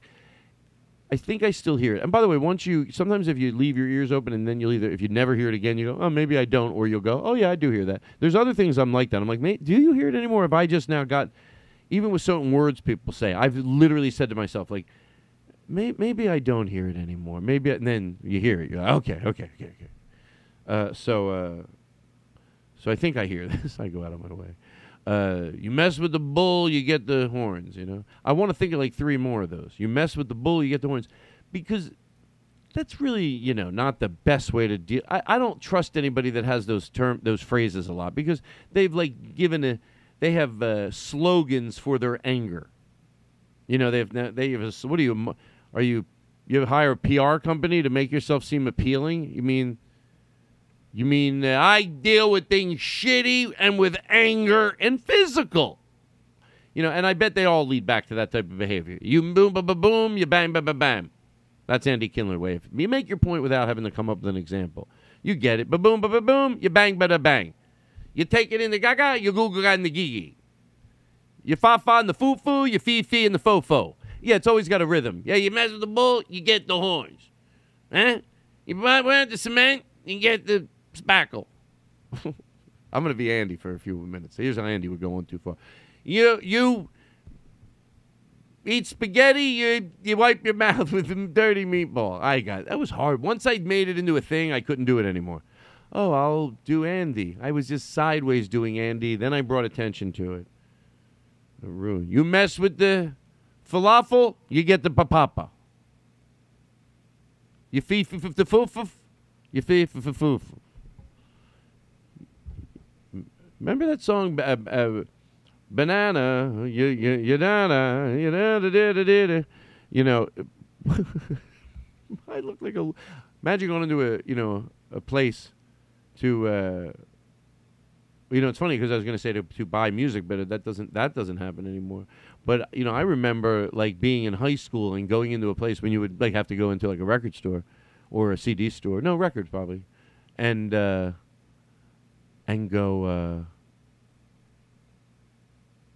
it's like, da-da-da-da-da-da. And you know what? They were amazing. A lot of times they knew it. Well, that's why they work there. Sometimes they go, no, do a little more. She loves you, yeah, and then she, nothing. This is the dick. It's like I think I'm gonna, and she loves you, yeah, yeah, yeah, and she loves like that. No, you have to be able to sing more. What do you think of that song? I wish I really knew. I'll never know what you really think. You know what I mean? Do you really want me opening the shows with songs or closing them? I mean, I will. If you want me to. You know? Thank you. Thank you. Thank you very much. Thank you. Thank you. Thank you very much. Thank you. I'll be again. I want to be drunk doing it. I drink. Here's what happens. Okay, hold on. Let me fix everything. Hello? Hello? Hello? Hello. Okay, this is... Hello. It's got a little too much reverb. Hello? Okay, so here's the deal. You'll like this. This will be fun for me. I'm on the road. I'm on the road, but I'm drinking. But I'm still. The crowds are loving me. It's like a year after the pandemic, and things are back to really to. We're lucky. It's great. Everything's great. I'm on the road, but I'm drinking. I'm having fun. Showing up on time, do my show. I mean, I'm not like except maybe during the show a little. But people like it. And the band is good. The show is, at this point, somehow, we don't know how, but I became a much bigger draw so I can spend more money on the band. Not complaining. I'm just saying that's what I would do. You know what I mean? That's what you do. Oh, now I draw this many people. You just spend. Some people don't. Like Todd Berry. I never saw him put a nickel back into his act. He could have a guitar player open for him, but he said to me one time to my face, no, I'll keep every red cent. And I love him for it. But I'm during the show. But I'm all right. The truth is I drink. Here's what happens. If you need to know the ending, I don't want to tell you, but I get better. Don't worry. But this goes on for a while, about a year and a half.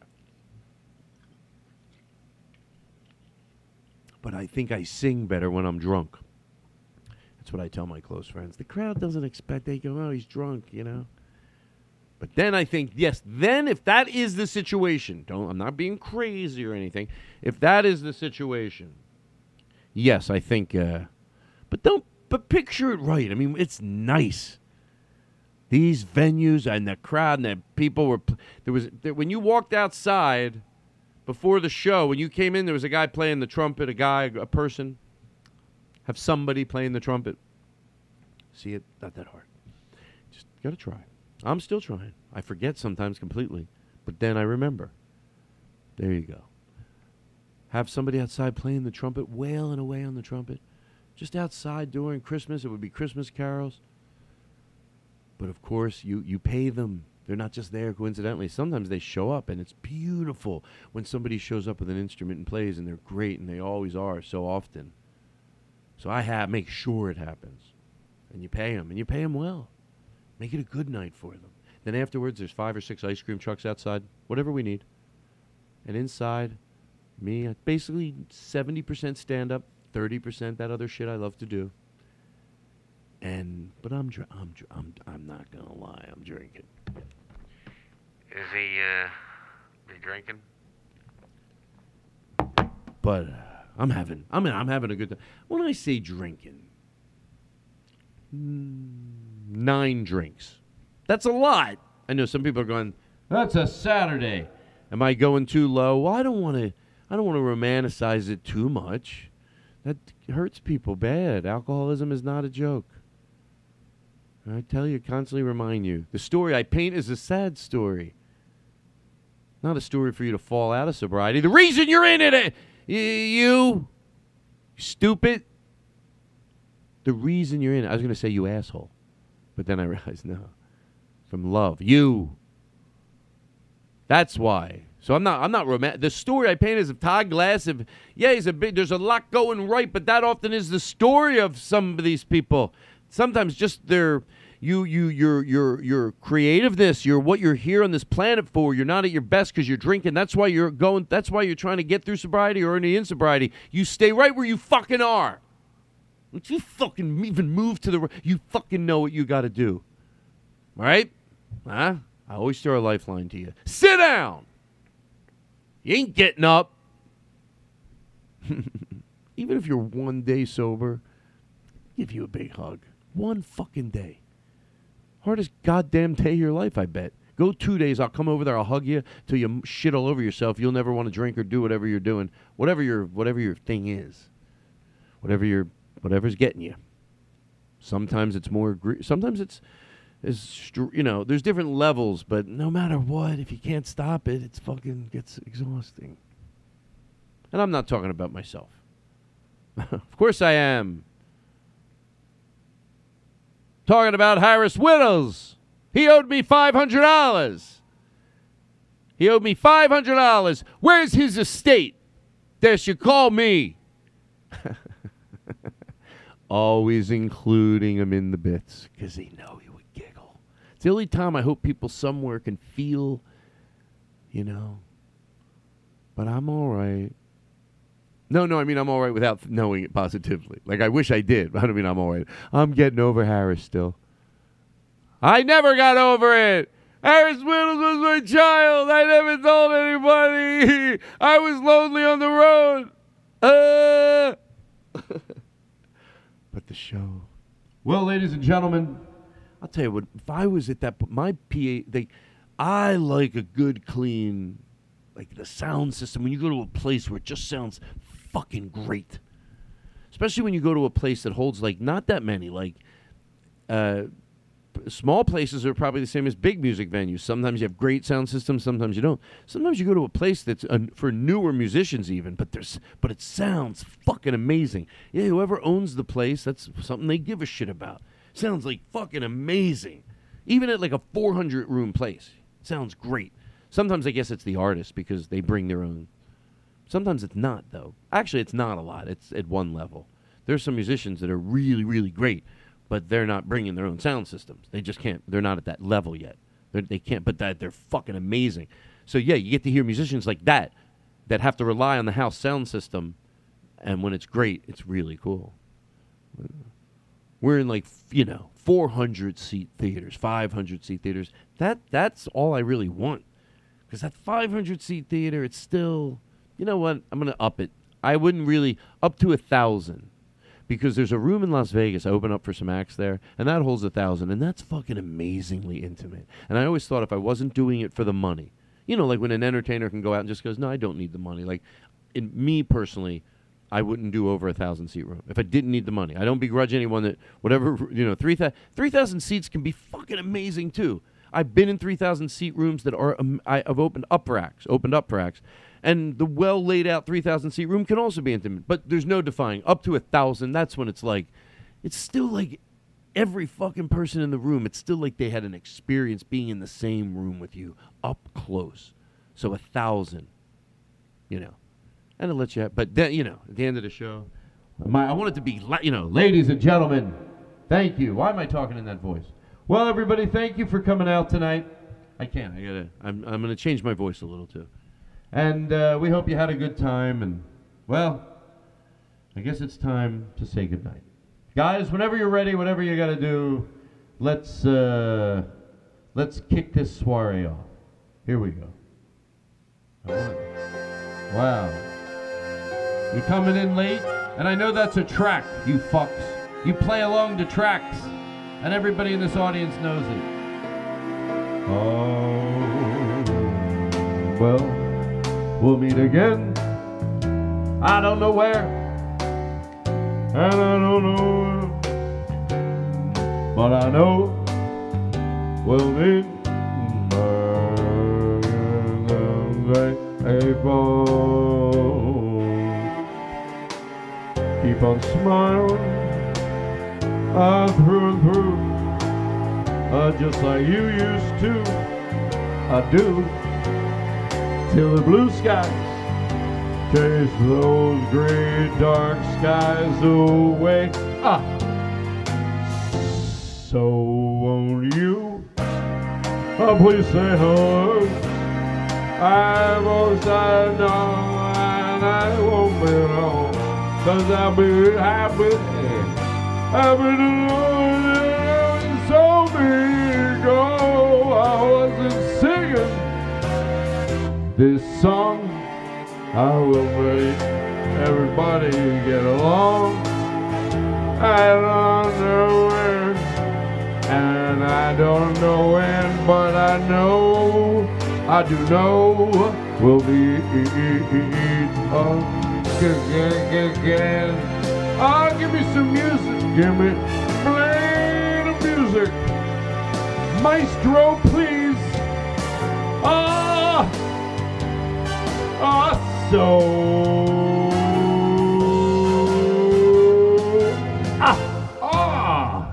So won't you please say hello to the folks that were here before. It won't be long. I'll be back here in Philadelphia at Helium, and I bet you're happy to be known that I was singing this. I was singing a song. I will meet again. Don't know. I don't know where, and I don't know when, but I know, I fucking know it, I know it's some sunny day. I'll be back, yes I know, I'll be back, oh yeah, I'll be back, before you know it. I said I know I'm gonna meet you back here someday again. Good night, everybody. Thank you. Good night. Thank you very much. I'm not done singing. I'll be back in town. The Todd Glass, he'll be back. I said I know it. We're gonna meet again someday.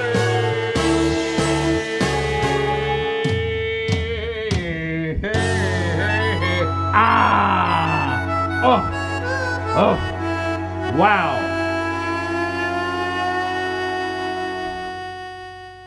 Ladies and gentlemen, pay your tabs and get the fuck out.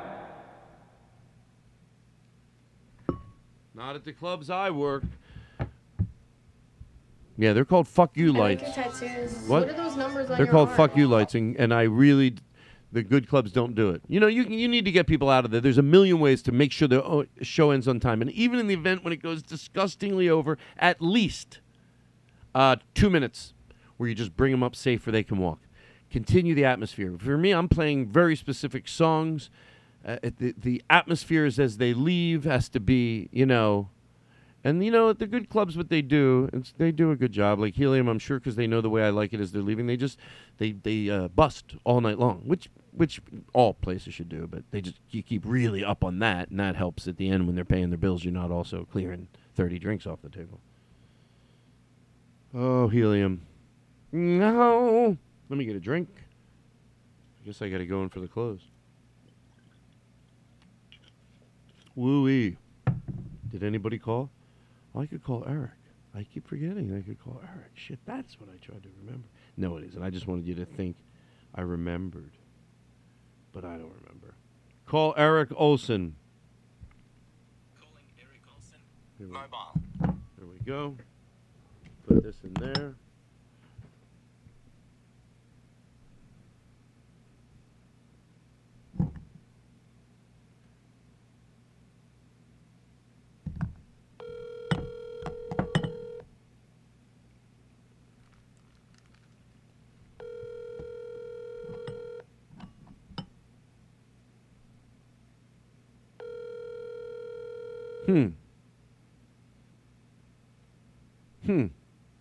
Your call has been forwarded to an automated voice Oh, messaging right. system. Right, I did try tonight. I mean, at this point, yeah, you know, I don't need to call somebody that bad. It's fun. But, I guess Blake Wexler has passed away. Sad to hear it. I liked him. But Blake Wexler is dead, folks. We need to acknowledge it. Fred Willard, from sarcastically saying it about the very healthy Blake Wexler, I did tweet something about Fred. I'm always worried, like everybody, you don't want to just jump on, but I think it's good. I read a lot of nice things when somebody dies, and I know some people, you're afraid sometimes to post something if you have it, but there's ways to do it. I did ask some questions, because I had let me go one thing at a time, but so I don't normally, I usually retweet somebody else's, because I thought it was, but mine I don't really. But with Fred, with Fred Willard I did, because he, first of all, I am going to put this video out there. There's two things that one I already did put out there, but I'll tell you the story that led up to it. I hope I didn't tell this already. But when I first moved to Los Angeles, about a few years after I was out here, me and Doug Benson put together this thing. It was called the Doug Benson One Man Show. It was it's just me and Doug doing our acts and being idiots, and it was so much fun. But we would go up to San Diego, and at that point, like, Dave Becky and Mike Carano ran that place, and it was just so much fun because they loved comedy and they respected it. God damn it, is it fun to work in a club where the people really respect comedy and like it, constantly doing things that make the show better, even though if it made them a little less drink money. You can still make a lot of drink money. There's still a way to do it. That's the great part about it. You can serve drinks, and you can do it right, and you probably end up making more money. That's the club we were at, the San Diego Improv. It was exciting. It was so much fun. You were making, like, the really decent, like, money. I think, like, I was 23, 24. 24? Moved out here. 25.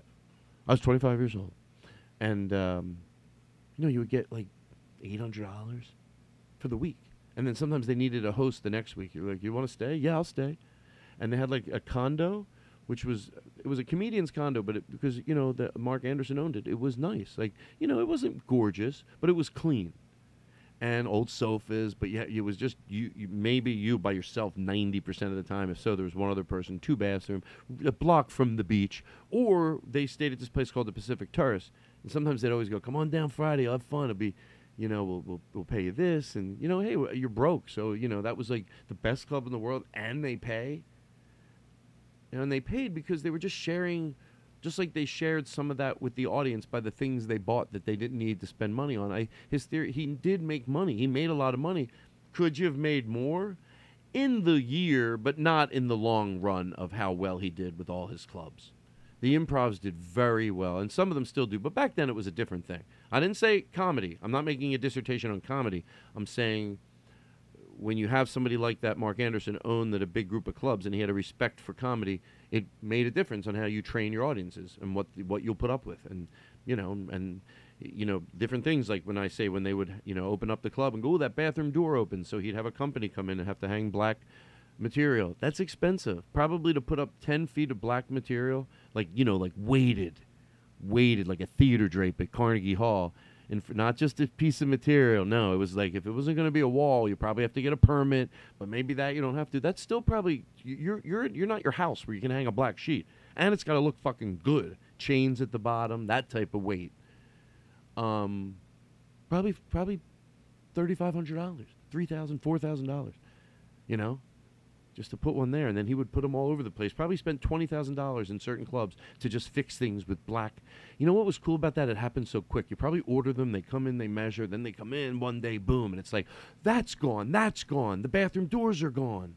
It was exciting. It made a difference. Did it make a little difference? No, it fucking changed the whole goddamn room. Oh, this is a place where you come to see a show. There's nothing. It's like a theater, but yet you're eating before the show. The food back then, you know what? Maybe the food was better then, and I'll tell you why. Because they knew that, look, it was the first club, Mark Anderson's, where you didn't have to have just, they had more than just chicken strips and deep fried. It wasn't, and just all shit. It was like, you can get a dinner. Now, they were simple dinners, but they were good. Like, but you could get them out quick. So people, I don't like clubs. They say, the food's so good. Yeah, but I don't want people getting their shrimp scampi halfway through my set. It has to be good, but be able to get out. So by the time the show starts, you try to have almost anybody eating done. You try. By the way, if you don't succeed all the time, that's fine. All you have to do to be a good club is really try. And guess what? When you really try, you're not. Most of the time, some last-minute dinners trickle out during the host at good clubs. At good clubs. You don't see dinners. They're serving drinks all night. But dinners, they're trying to get rid of them. Come an hour before the show. Mark Anderson used to open up an hour and a half before. Because he goes, some people will go somewhere else. He goes, we got nothing, So he'd open up and they come for dinner. And some of them did get there an hour before. So by the time the show started, there weren't that many dinners there. You get a shrimp cocktail. It was so much fun. I remember we'd all tell the same story. Like, we would go down, and, they were really supportive of really, comedians that were, different, too, that not, and I don't mean me. I was very mainstream, but guys, but guys like Adam Sandler, Judd Apatow would go down, and Adam Sandler, and David Spade, and they would bring down guys like Peter Gawke, and the list goes on. Bring in Rich Hall, the fact that they would bring in Rich Hall, I love that, and the list goes on and on. I hate that I can't. Gary Shandling would go down there, and it was just really cool, and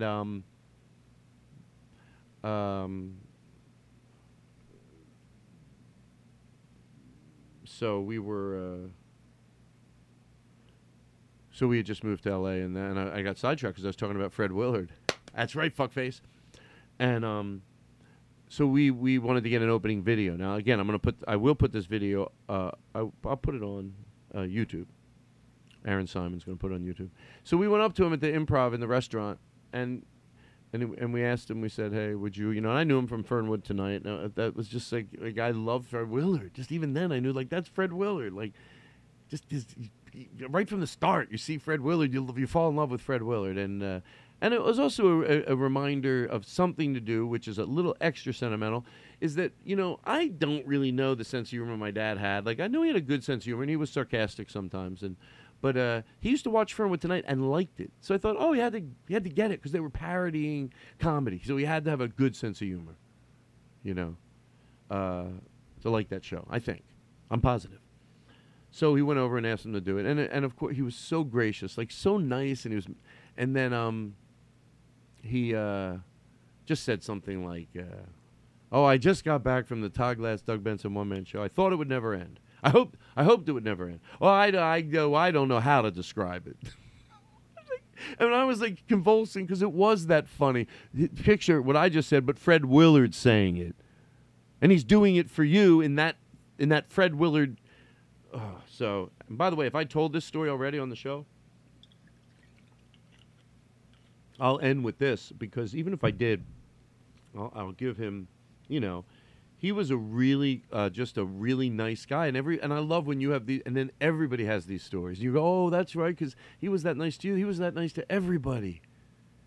He was a real sweetheart. And so he did that, and that was it. And then a few years later, I don't mind if I told this story before, but just forgive me if I really don't think that I told it in the last year, and I hope 3 years or 4 years, but it's hard to believe I've never told this because, I don't know, it seems like something we would have talked about. So anyway, a few years after that, I'm doing a show, and my friend Mike Coleman and I and Steve Rosenthal, we had an idea for a show where I'm in a coma. That everybody knows about. Flashback, Todd's coma. And, where people flash back to stories about me. And then next thing you know, my manager was very helpful in this. We ended up, doing it at the HBO workspace. We ended up having the idea, and then we're like, well, why don't we couldn't just sell it by pitching it. So we go, we'll just shoot something. So the Comedy Central workspace let us do like a little show, but the director was a friend of my manager's, and he put it all together because it had to be like a show. I'm a little high, so excuse me. But anyway, so he built the set. It looked really good. We had a real hospital bed in, and he made the set look really cool. Got pictures from my house, and this guy. Not only was he good at, and he didn't over-direct it. It was just a lot of it was flashbacks. And that stuff I pre-shot, obviously. I'm laying in the bed. Anybody time that tells a story to me, the house lights go out and boom, and it worked beautifully. But then there were people that were in the live show. And that was like my mom, my dad, Jimmy Pardo was my best friend, Ben Stiller, but his was on, again, like, oh, I remember the time me and Todd. Not everybody that came by that was in the, well, I guess everybody did have not everybody had a dream that went back to me before. Sometimes it was just the relationship they had with me while they were in a coma. Like, you don't see flashbacks of me and my mom or me and my dad or me and, or anybody else. So it's just a few of them. I do have flashbacks. But Sarah came by and then she had she did have a flashback. And then, but Ben Stiller's was like, oh, look, we got a letter from Ben Stiller. And then, oh, me and Todd used to be roommates. And then it went to the flashback on the, so, and Herb Albert was in it, and Fred Willard, and Ray Romano, and Ariana Huffington, and we asked people, and they kept saying, yeah. We're like, what are we going to do? I didn't think they'd say yeah, but we all really wanted Fred Willard. We thought it was just like, we were just getting yeses from a lot of people, and we were like Herb Albert, we couldn't believe. Herb Albert was the weirdest one. The biggest excitement, because I knew of Herb Albert, but I learned a lot more. But then you learn a lot. You're like, hey, that Herb Albert? And we're like, yeah. And Steve Rosenthal really loved the guy. He had just put out a new record, and this was like in 90-something, and he said yes. And all his manager wanted to make sure of, and he was very specific to my manager at the time, that we weren't doing anything to, like, there was a way that he asked that made it like you wouldn't do it if you thought that any level of making fun of him, or is this a joke? Is the butt of a joke? And we're like, oh, my God, no. And he played himself. And again, it's on. There's two versions of Todd's Coma. One is when we finally redid it through Adam Sandler's company, and it was shot like, a real pilot. That's out there. That's out there in 3 parts. But there's an original one, and that's the one I'm putting up. That's the one we shot at the HBO Workspace, at the Comedy Central Workspace. So we did. We just had like 3 cameras, like shitty little cameras. We had 3, and we just shot it. And there's a version of that online. And so I didn't know Fred Willard that well, and even though we had met him, me and Doug Benson, but that was a few years before, 5 years before. But my friend Chad, he played basketball with him. So the good thing about it is it was easy to explain. Like, yeah, he's a comedian, blah, blah, blah. And it says, Chad said he ended up verbally telling him before he even gave him this thing that we had written, But, it tells easy quick. Like, yeah, it's this comedian, blah, blah, blah. He doesn't know who I am. And he goes, of course, he didn't say he didn't, but I know he didn't. So, but Chad didn't act like he had to. He goes, hey, there's a friend of mine. He's a comedian. I don't know what he said about me. Maybe he said something nice. I hope. And he goes, oh, what's it? And he goes, oh, he's in a coma. And the only time, and then it's people come by while he's in a coma and they tell stories and they go to flashbacks. And he goes, he goes, and he read it. And inside all it said, you play a doctor, and a little note, and it's resaid what my friend probably said. He said it to him in person, but it also said it on the letter. We wanted you to play a doctor that knows a little bit about everything on the planet. He knows a little something about it, except medicine. So he was great. So anyway, he asked him if he would do it. We didn't ask him anything. He just put it in his hands. He emailed or called. I think he called, and he said he would do it. And we rehearsed like 3 times at the house I lived in, and we also rehearsed there like a lot of rehearsals. With everybody that was in it that was needed to be in the live show would show up at the house. My mom, my dad, Jimmy Pardo, and we would run it. And then Fred Willard didn't have to be at every rehearsal because obviously we didn't need to waste that time of his. But he just came in, I think, twice. And he was so fucking good. I mean, it was just scary. Meaning, like, it was so easy for him. I know, you know what I mean? Like, it was just like, he made it so funny. Like, and I would be convulsing with laughter, because it was that funny. It wasn't me being, oh, Todd's nervous meeting Fred Willard, he's going to overlaugh. No, he's fucking, it's like being around Andy Kindler, or Eddie Pepitone. I get the Rory Scovel. I get all giddy inside because they just know how to make me fucking laugh so hard. And So anyway, and there he is at the house, and he's rehearsing, and he leans against the back door. Now picture it's Fred Willard saying it. He leans against the back door, and I go, by the way, I realize if I told this story already like a week ago, people are going to start thinking, oh no, there's definitely he has a problem. And I'm telling you I'm fine. So he leans against the back door, and it rattles like a lot. It's a big sliding door. And he goes, oh, I'm sorry, Fred Willard. Picture Fred Willard saying it. And I go, oh, no, of course, that's okay. He goes, no. Let me get my carpenter in here, my architect. Let me get my architect in here. I'm going to knock this house down and rebuild it 2 feet further back the way it should have been built. But in that calm voice, not as even as loud as I got. Just Fred Willard. Line read that with Fred Willard. No. I'll get my architect in here. Picture his face. And then he points to the backyard, 2 feet back where this house should have been built from the beginning. And he was nice. And and then he showed up and he did it. And, I was laying in bed. I was very nervous that I would move. I wanted to commit. I didn't want to make the joke that I'm moving. I wanted to pretty much not move. So someone gave me good advice. They said, don't think about not moving. Move something under the blanket. There's a blanket, move something over the blanket.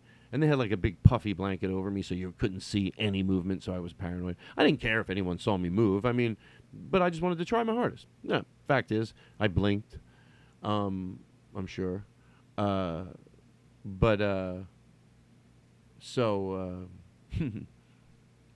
they say concentrate on moving something, like move your fingers underneath the blanket. That way you're not trying to not move. You're just concentrating on moving something that no one can see. Wiggle your toes, But I felt comfortable with my fingers because I knew no one saw that.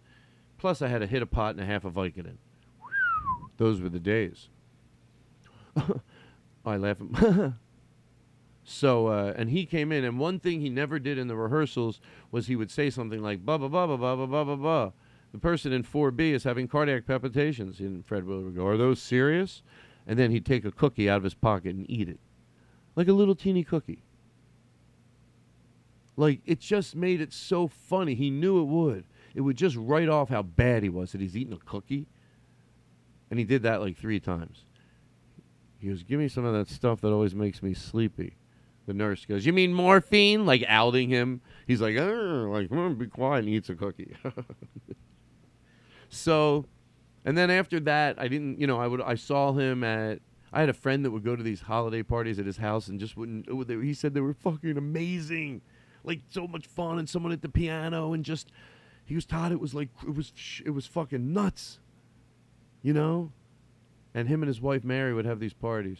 Watch the tribute that Jimmy Kimmel did. It tells you all about him and his wife, and lets you see that, man, Jimmy Kimmel really, that show utilized the shit out of him. Jimmy was saying in the tribute that when they used Fred already a lot, but in the tribute, Jimmy was saying that, after his wife had died, they realized that Fred was, maybe in a funk.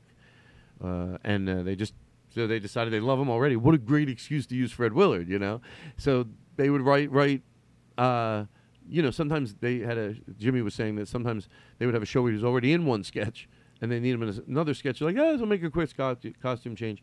So, it's easy to say that, but when you have the video to back it up, like how much did they really use Fred Willard? Then they show a montage, and it was just one after another, after another, after another, after another, after another, after another, after another, utilizing him, whatever he did, whether it was Washington, President Eisenhower, whether he was the head of the truckers union, whether he was, a Trump, at a Trump rally as a selling cupcakes, whatever they did, he fucking nailed it. Right up to the very end. I hope I just know this. It made me have extra special place for Jimmy because, look, there's no doubt about it. When you feel utilized, I know the way I feel. And when, it's like Don Rickles said, like, when Johnny left, he didn't know Dave, and he thought probably, all right, this new group, and then they come in, and although, it's funny with Fred just never got old. Fred just was Fred. He looked like, oh, he's Fred. That's Fred. He looked the same way. Right up to the very end. I know he aged, but, but pretty much Fred just Fred. And hold on, let me get a drink. But I'm sure you start thinking like, hey, what new show is going to, think I'm fun? And it's not like they're doing it as they're not doing it as charity work. You're fucking funny. Don Rickles was the best guest on that panel. And then no matter what, when Conan took over, Conan had him. When Ferguson went on, everybody had him. Not to a favor for Don Rickles. They did it because he does well. He did a good job. And then at the end, you just hope he's in the hands of people like that love him and will, make him look at his best. When maybe at the end, the last year, sometimes you see it's difficult for them. And even that is amazing. To think, it was only the last 2 years, really. And even that was amazing. But yeah, that's amazing to think, like, Don Rickles up to 80, boom. Was like, what? Is he, even when he couldn't walk anymore, he was still, it was miraculous. And it's just the added with Fred, I feel like he did a bit and then laid down and went to a different place. Like, the last thing he did, all right, I'll do that. Because it was amazing. Like, he was always so funny and like there and sharp. And then I love that Jimmy, at a time when he maybe needed it the most, was utilizing him to that max. You have a bunch of writers that love Fred anyway. Now they got a reason to make someone, to just keep someone busy, keep them funny, writing them funny stuff. Fred's fucking nailing it, making Fred feel at his best. So I don't want to say thank you because I know they did it because Fred's funny. He helps us. Like, it wasn't, but maybe they extra used him. Maybe that's what it is. Well, anyway, Jimmy Kimmel killed Fred Willard. That's what I'm trying to say, because all right, we're done. We are done. Wow. Wow. What are we gonna do? What are we going to do? We're going to say goodbye. Thank you. Did we talk about everything? I wanted to talk about death. I guess we'll talk about it We'll talk about it next week. It's scary, I know, but don't worry. I talk about it I got some good answers from people. But you start thinking, because of what's going on, of course. You have more time to think. That's what happens. I get it. Right? I do. Sure. All right. Well, everybody, what are you going to do, right? Let's leave. How can we close it up? Hold on. Well, everybody, thank you for joining me on my podcast tonight. Remember, Mr. Rogers says, look for the helpers. And it was always fun to spend some time with you, and I hope wherever you are, you're being safe, and we'll meet right back here at Helium next year. Thank you guys for coming in offbeat. We'll meet again some sunny day. I give you smiling through. Keep it through. I'll be back again someday. Until then, keep the blue skies gray.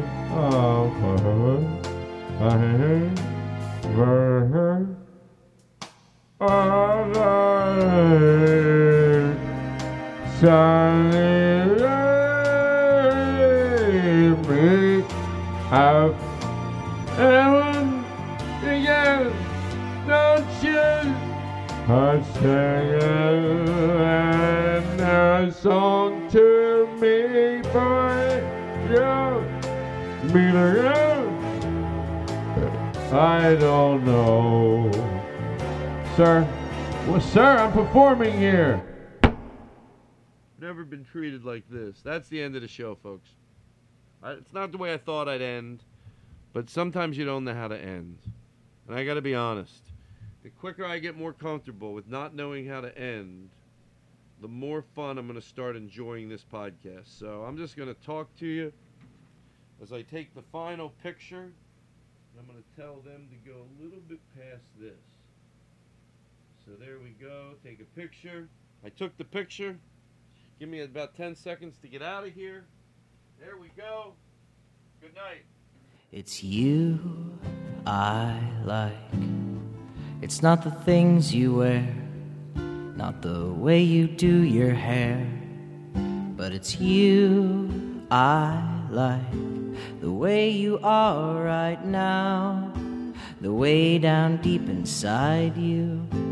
Not the things that hide you, not your toys, they're just beside you.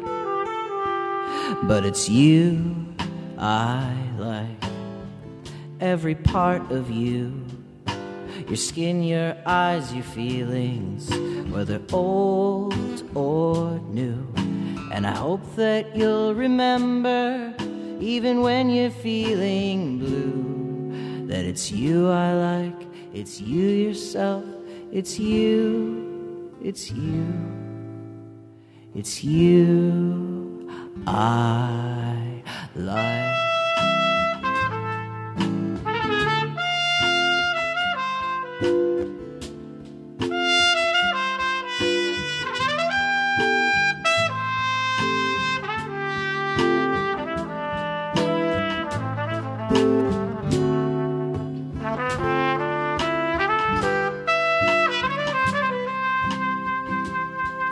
It's you I like. Starbane's Avenue. A podcast network.